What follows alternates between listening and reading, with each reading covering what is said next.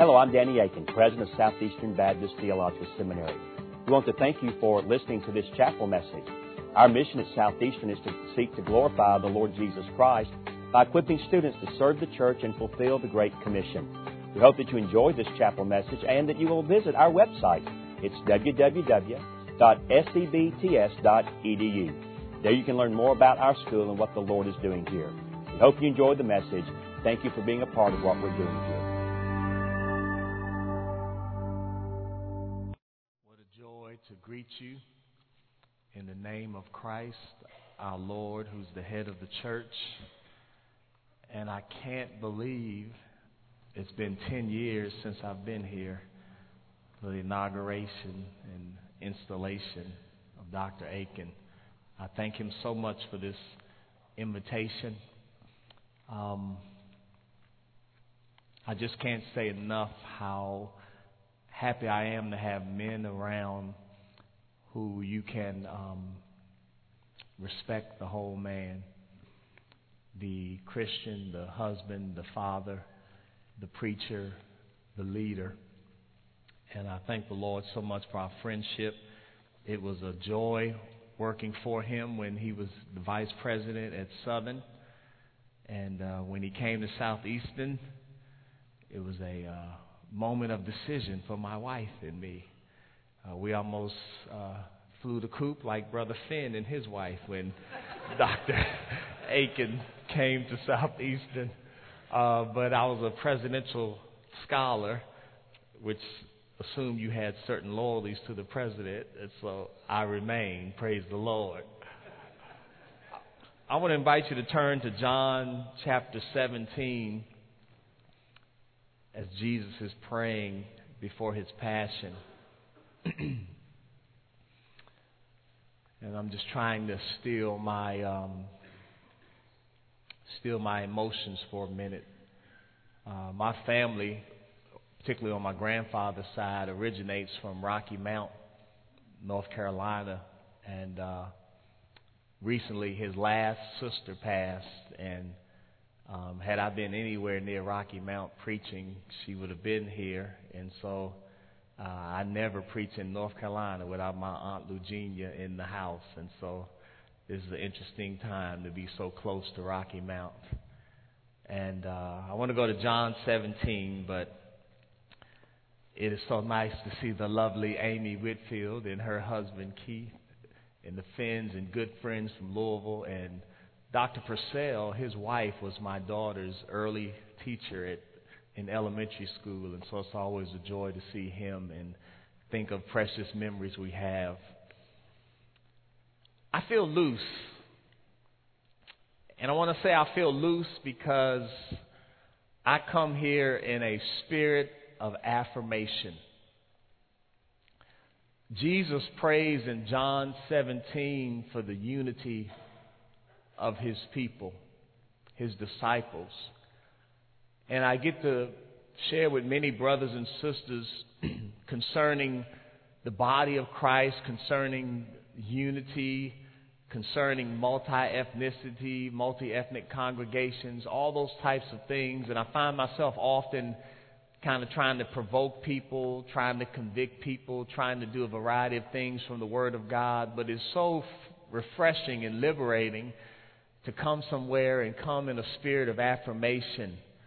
You are well familiar with Dr. Aiken's vision of kingdom diversity and his understanding of the gospel and how those things are essential to the church being a vessel that the Lord Jesus Christ is pleased to use and fill with his Spirit. And so I'm so excited to just look through this prayer and highlight some things for us this morning that would push us forward in the things that we're doing, things that are happening here at Southeastern, and then push us forward even as you are a light and a reflection and a challenge for so many other places. And before we read, I will say just one more thing based upon the announcement earlier. I would urge you to consider praying about that summer opportunity in San Diego. If you've grown up in the South or in the Midwest, you just kind of used to churches being around. You kind of use, whether they're good or bad, you're just used to churches being around.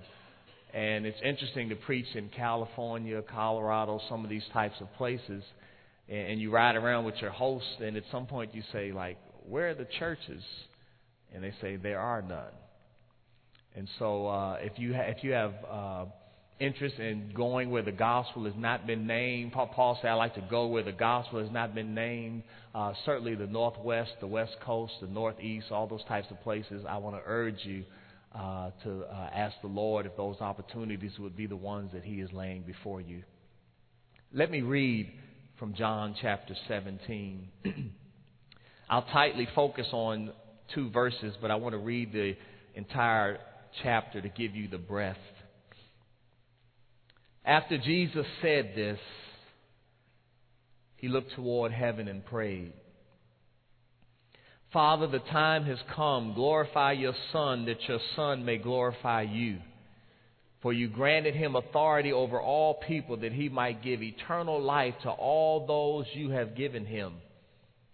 Now this is eternal life, that they may know you, the only true God, and Jesus Christ, whom you have sent. I have brought you glory on earth by completing the work you gave me to do. And now, Father, glorify me in your presence with the glory I had with you before the world began. I have revealed you to those whom you gave me out of the world. They were yours. You gave them to me. They have obeyed your word. Now they know that everything you have given me comes from you. For I gave them the words you gave me, and they accepted them. They knew with certainty that I came from you, and they believed that you sent me. I pray for them. I am not praying for the world, but for those you have given me, for they are yours. All I have is yours, and all you have is mine. And glory has come to me through them. I will remain in the world no longer, but they are still in the world, and I am coming to you. Holy Father, protect them by the power of your name, the name you gave me, so that they may be one as we are one. While I was with them, I protected them and kept them safe by that name you gave me. None has been lost except the one doomed to destruction, so that Scripture would be fulfilled. I am coming to you now, but I say these things while I am still in the world, so that they may have the full measure of my joy within them. I have given them your word, and the world has hated them, for they are not of the world any more than I am of the world.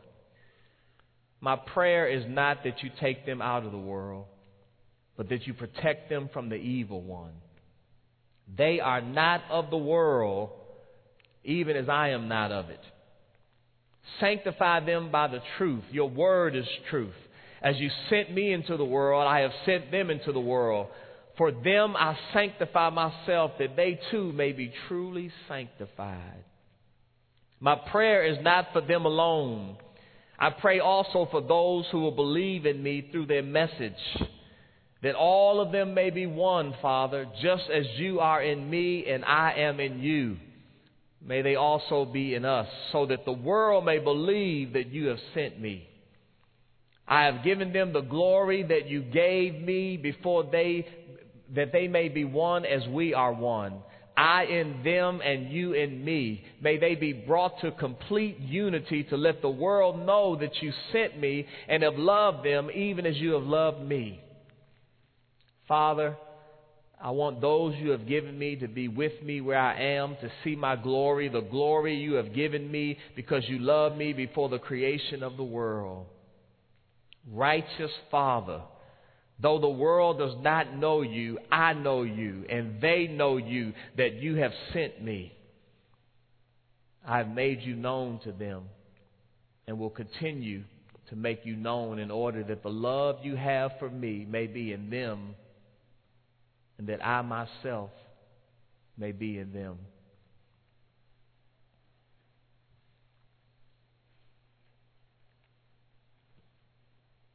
Then he crosses over the Kidron Valley and is betrayed by Judas.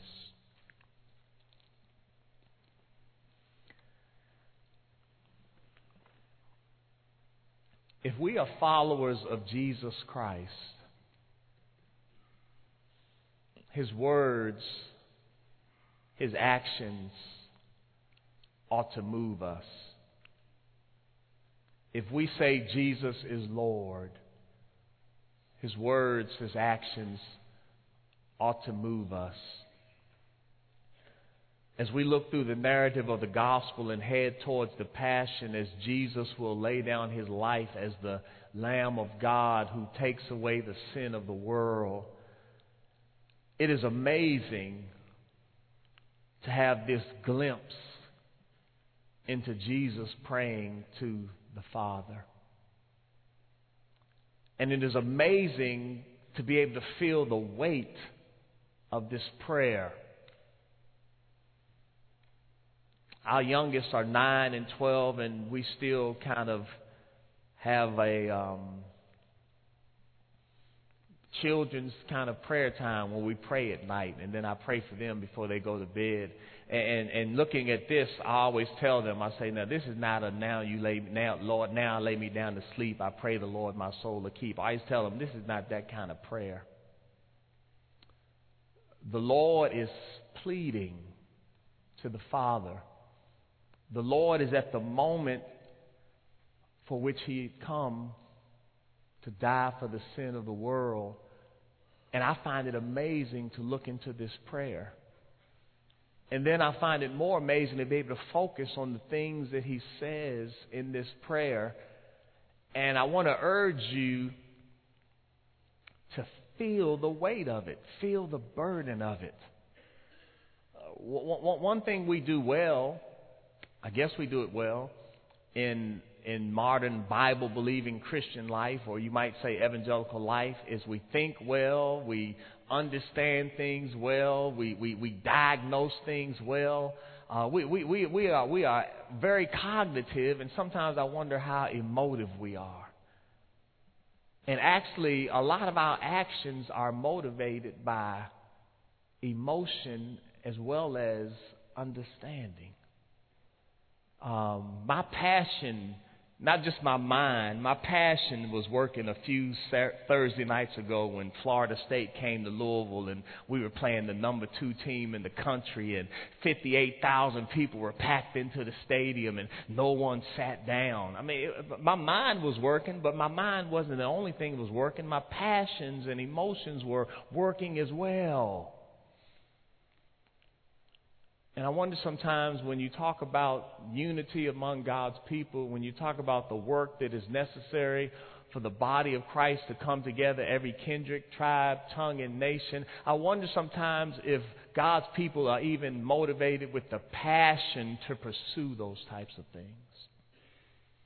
If you read Acts chapter 1 through 10, unity among diverse people, Jew and Gentile, even those who are filled by the Holy Spirit freshly after the day of Pentecost, freshly after the filling of the Spirit in Acts chapter 10 at Cornelius' house among the Gentiles, it still takes work.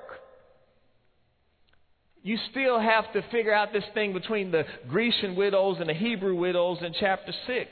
You still have to have a church meeting in Acts chapter 15 and figure out how are we going to be together. And I think we should understand properly from Paul saying, endeavor to keep the unity of the Spirit and the bond of peace in Ephesians chapter 4. Evangelical, we are outstanding at obeying epistles and obeying didactic teaching. But I want to offer something else today. I just want to offer like the emotional burden and weight that we should feel as we observe the Lord agonizing in prayer. So it's nice to have our thoughts moved, and I also think we get energized when our passions are moved. When our passions are moved. Let's just kind of tightly look in at verse 20. My prayer is not for them alone. I pray also for those who will believe in me through their message, that all of them may be one, Father, just as you are in me and I am in you. May they also be in us, so that the world may believe that you have sent me. He's looking beyond the present assembly of disciples and also considering the disciples that will come unto him based upon the ministry and the message and the work of that present assembly of disciples.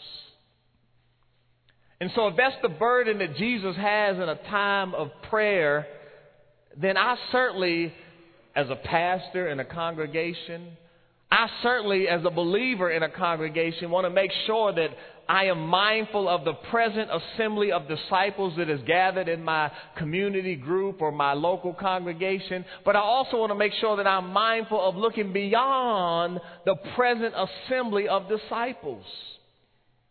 I mean, in a moment of burden, in a moment of heading towards his passion, in a moment that is a critical moment, Jesus says, my prayer is not for them alone. But I'm also praying for those who will believe in me through their message. At this time of burden, he's looking beyond the present disciples. At this time of burden, he declares how essential the message is about the person and the work of Jesus Christ. I mean, I know people that look beyond the congregation, but they're kind of cloudy about what the message is supposed to be. He said, this message is that which will cause them to believe on me, so therefore the message is about him.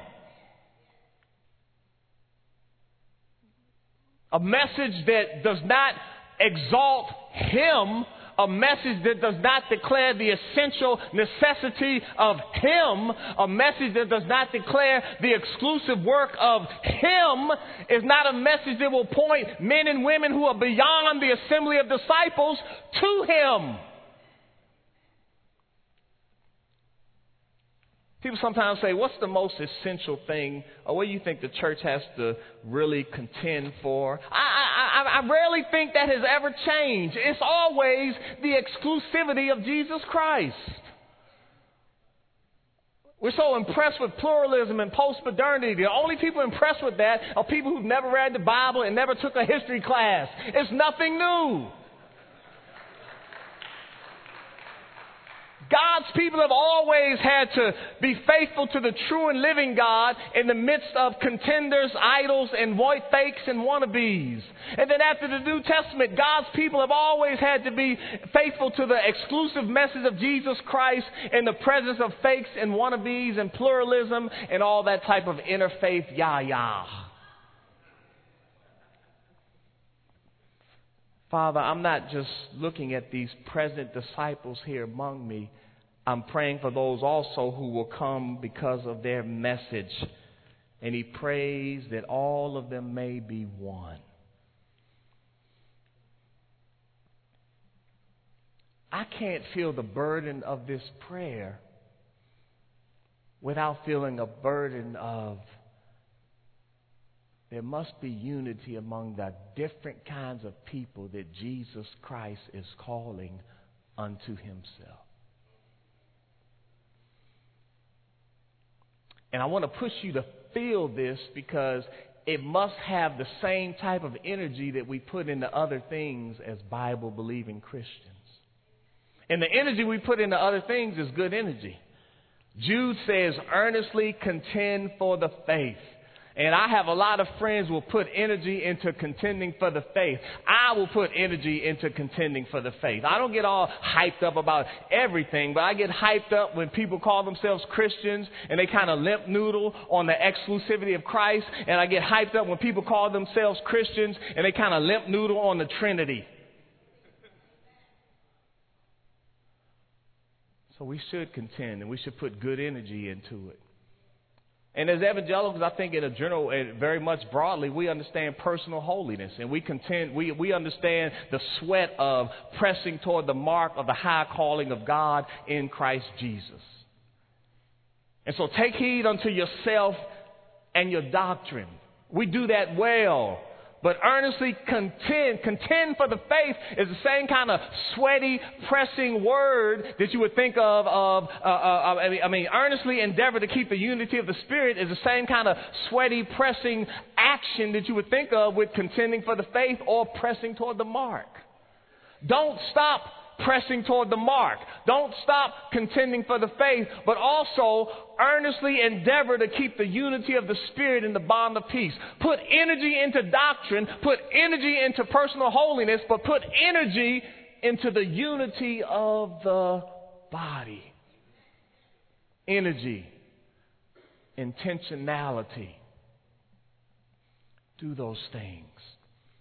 He says further, I pray that all of them may be one, Father, just as you are in me and I am in you.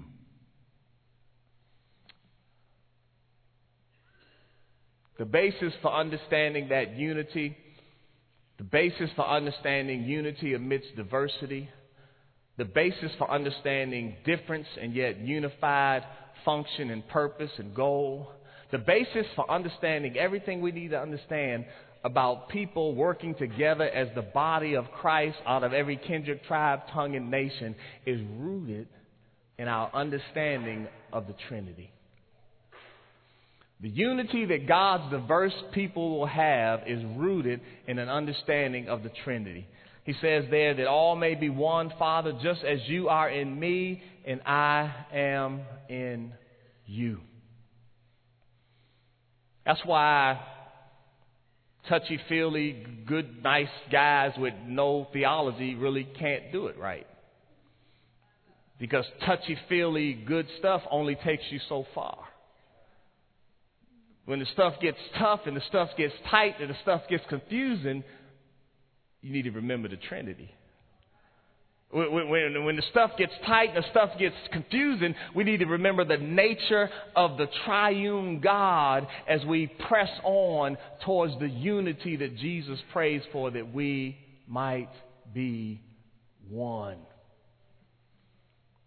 The diversity within the Trinity tells us that unity is not the same as uniformity. I was excited to come here just to be somewhere different. I'm in a very nice situation today. I teach at a cufflink seminary. So I preached a few weeks ago in our chapel, and I did not look like this. I have this jacket on because I figured my president sometime might check out the live stream, so I at least wanted to.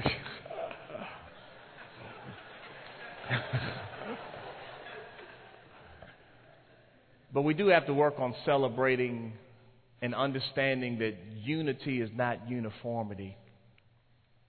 I think one of the strongest things that is undercutting Christian commitments to unity right now is our lack of the ability to say different is different. Sometimes we just have this default gear that says different is not as good. Or different is bad. Or difference is... anything other than just different is different. We worship the Lord today. I enjoyed singing and lifting up the Lord in praise. But 3 guitars and drums is different than like a Hammond B3 organ and a Black Baptist church and the drums and a bass. Church I preach at is mostly white, and I have to teach people how to clap. It's not bad. It's just different. This might help some of y'all. It's easy if you just kind of clue into the drum set and don't really think about it, because by the time you say clap, the clap is gone. You can't. It's not cognitive. You just got to kind of feel the drum set. Is that bad? That's different. I don't know how we expect to achieve what the apostles were pressing for in the book of Acts with the emergence of the church after the day of Pentecost, if we can't just get to the point where different that is lined up with the Bible is just different. It's not qualitatively better or worse. It is different. I like the distinctions. I like the characteristics. I like cufflinks. I like casual. I like when you go preach at Southwestern, you get a hat. I like cowboy hats. I like it all. Because it's just different. I don't like that church. It's too loud. Find you a quiet church. But don't criticize the loud church. I don't like that church. Their service is 2 hours. I like a 1 hour service. Don't go to that church, but don't criticize their 2 hour services. Some people like a 2 hour service. We're not in a rush. Different is different. Some people say, man, I understand what you're saying from the scriptures, brother, but I mean, you just so in your face. Okay, don't come hear me every Sunday. Go to I Ain't In Your Face Baptist Church.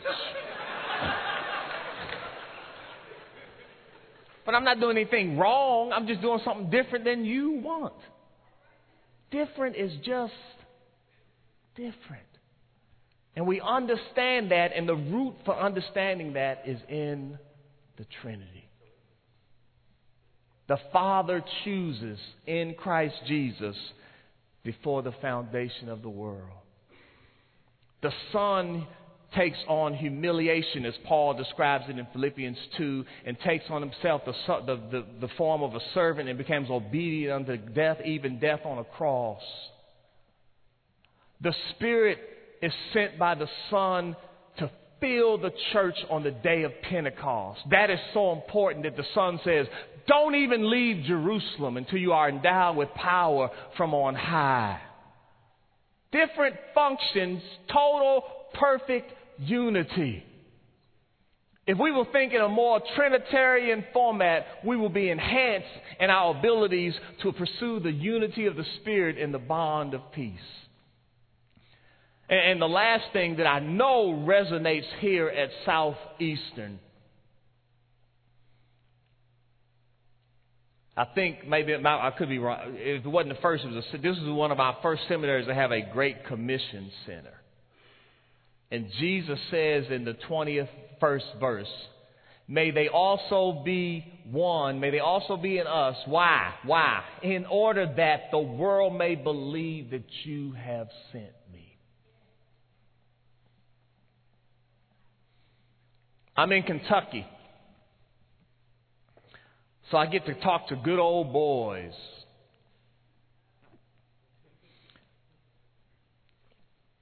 I imagine there's good old boys in North Carolina, but I just don't know North Carolina like I know Kentucky. There's good old boys in Kentucky.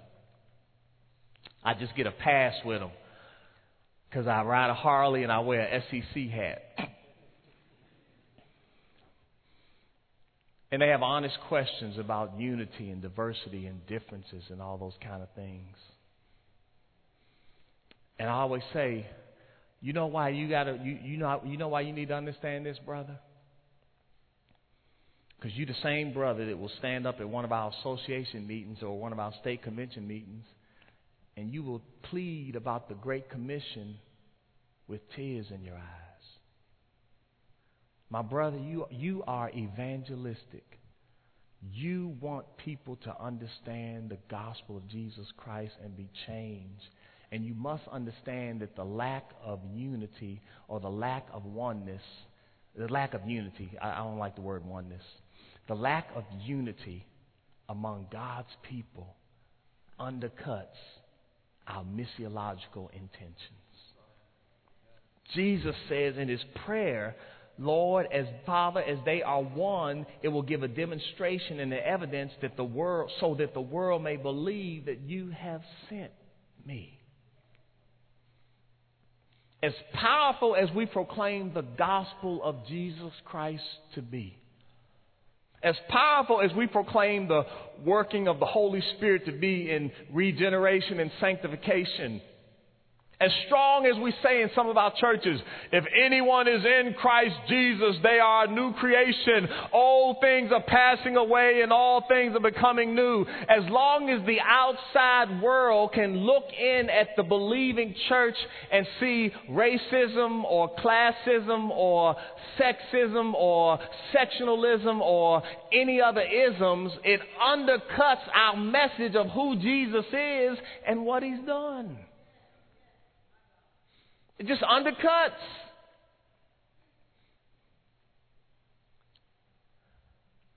And so I have friends, they don't understand some of the things I want to do.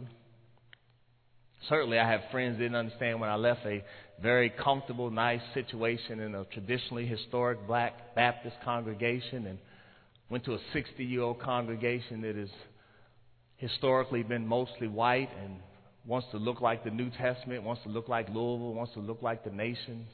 Why would you do that, man?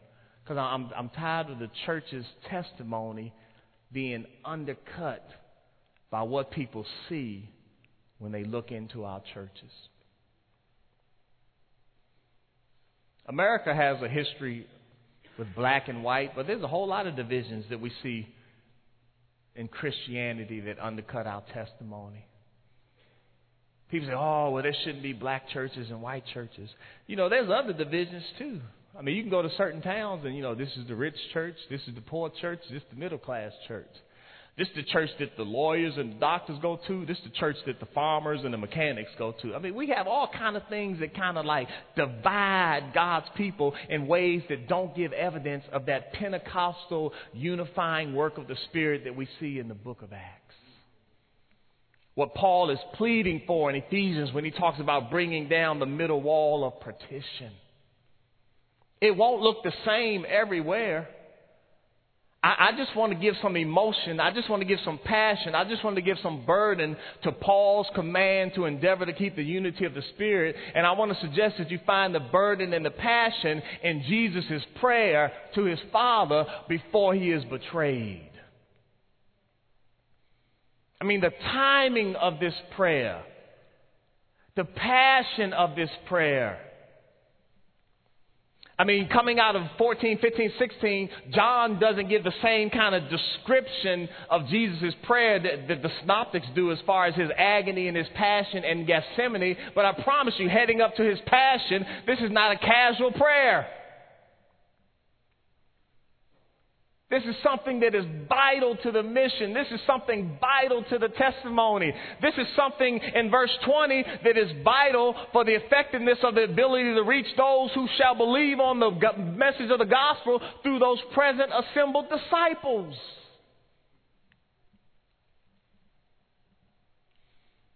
So my brothers and sisters, the structure is in place. Kingdom Diversity Initiative of the president of this institution. The understanding is in place. The New Testament scholars on this faculty, the Old Testament scholars on this faculty, the systematic theologians on this faculty. The understanding of why we should pursue biblical unity is in place. I just want to lay some passion on top of that. And just ask you to gather that passion from the amazing ability to look in to our Lord praying to His Father. I pray that the Lord will use and continue to use Southeastern in a wonderful way. I pray for your president constantly. I don't think we have more than about 20 men in SBC life that can like get old guys and young guys in a room together. And your president is one of those guys. I stayed in the Johnny Hunt house last night. He's one of those guys. And that's vital to us going forward. And so I want to lay some passion on you, some burden on you. We are the followers of Jesus Christ. This is what Jesus Christ prayed for before He suffered. So I can't look at the arrest. and not remember this prayer. I can't look at his betrayal and not remember this prayer.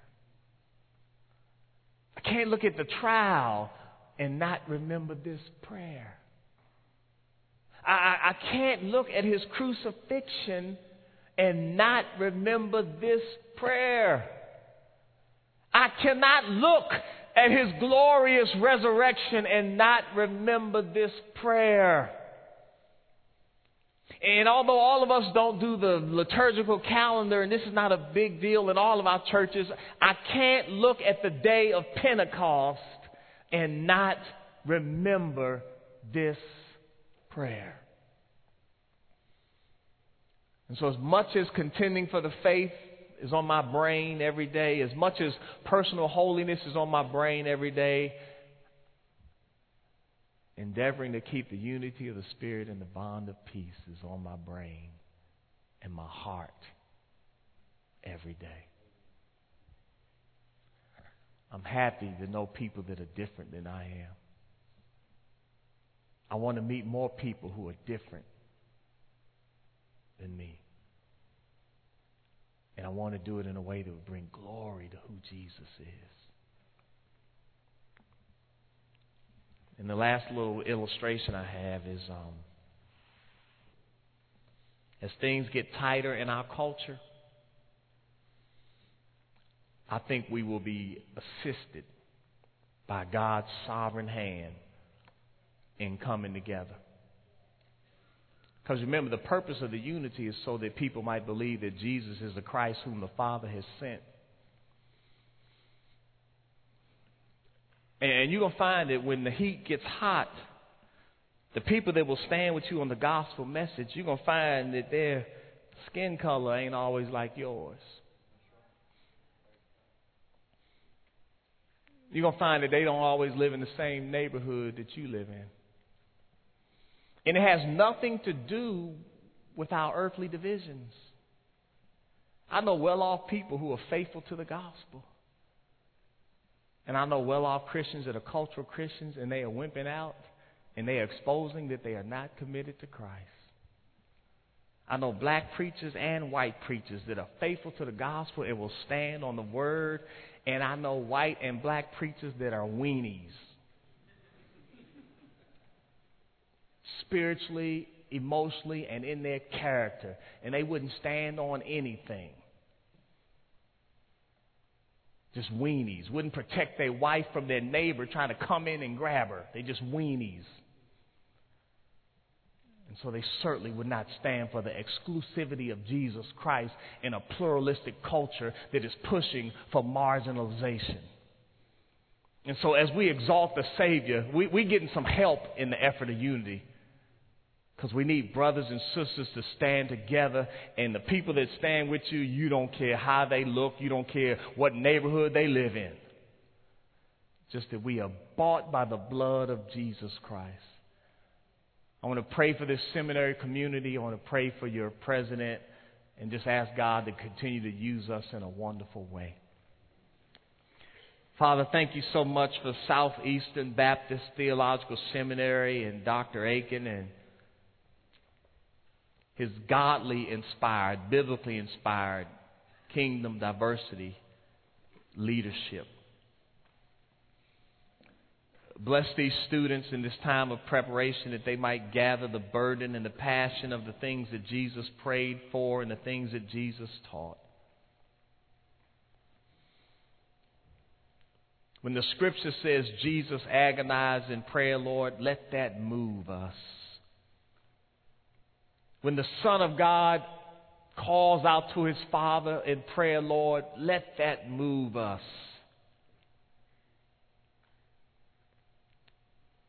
So help us to have gospel heads and gospel hearts. In Jesus' name, amen. Thank you again for listening to this chapel message from Southeastern Baptist Theological Seminary. If you are thinking about theological education on the undergraduate or graduate level, including doctoral studies, we hope that you consider us. If you also find these chapel messages encouraging and a blessing to your walk with Christ, we hope that you will consider financially supporting Southeastern. Our graduates are literally serving the kingdom across this globe, working to carry the gospel of Jesus Christ to a lost and dying world.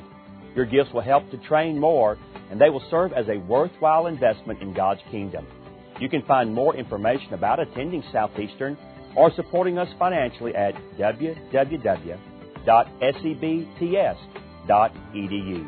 We covet your prayers and trust that God will bless every good work you do for His glory.